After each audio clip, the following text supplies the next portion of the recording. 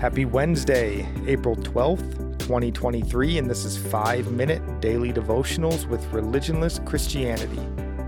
Today we're going to be reading and discussing Luke chapter 21, verse 15, and it reads, "For I will give you words and wisdom that none of your adversaries will be able to resist or contradict."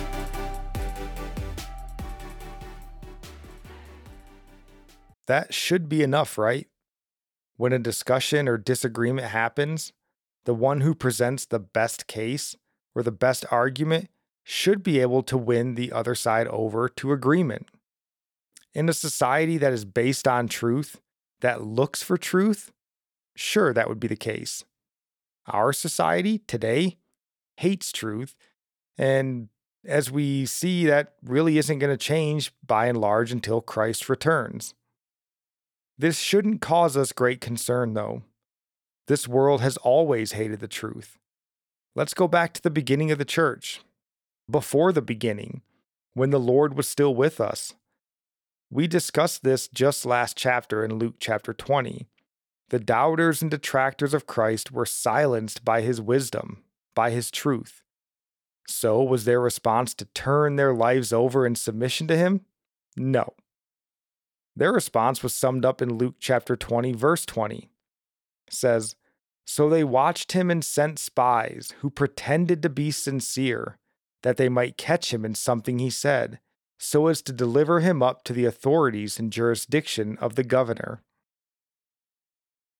That sounds a lot like what Christ is telling us will happen as the end of this age draws near as well. So keeping with the idea of truth, we as Christ followers must reject the world's hatred of truth. We must become lovers of truth and seekers of truth, defenders of truth. And here is a truth we must come to grips with.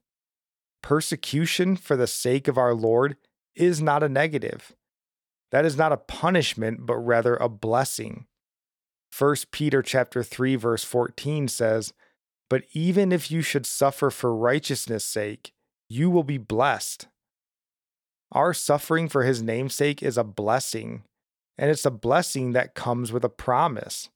Matthew chapter 10, verse 22 says, "And you will be hated by all for my name's sake, but the one who endures to the end will be saved." Love truth, reject lies, and hold fast. It does seem like many have been given over to a debased mind. So then it seems pointless sometimes to argue the truth with them. But we speak the truth in hopes that God opens their mind and heart to believe. After all, we also were once enemies of God before he caused us to be born again. When persecution comes, we should not pray only that we are delivered from it, but that when it comes, we would be ready to give an answer and glorify God in our words. We are his vessels, and he uses us to bring glory to himself, and we can trust he sees our work and will reward us in heaven for our obedience and love and our commitment to him in the midst of persecution. And our psalm of the day comes from Psalm 45, verse 6. "Your throne, O God, is forever and ever. The scepter of your kingdom is a scepter of uprightness." Our proverb today comes from chapter 12, verse 20. "Deceit is in the heart of those who devise evil, but those who plan peace have joy." And I'll end praying for you from Psalm 145. "May the Lord show you he is gracious and merciful, slow to anger and abounding in steadfast love, that the Lord is good to all, and his mercy is over all that he has made. May you know the Lord is near to all who call on him in truth, that the Lord preserves all who love him." God bless.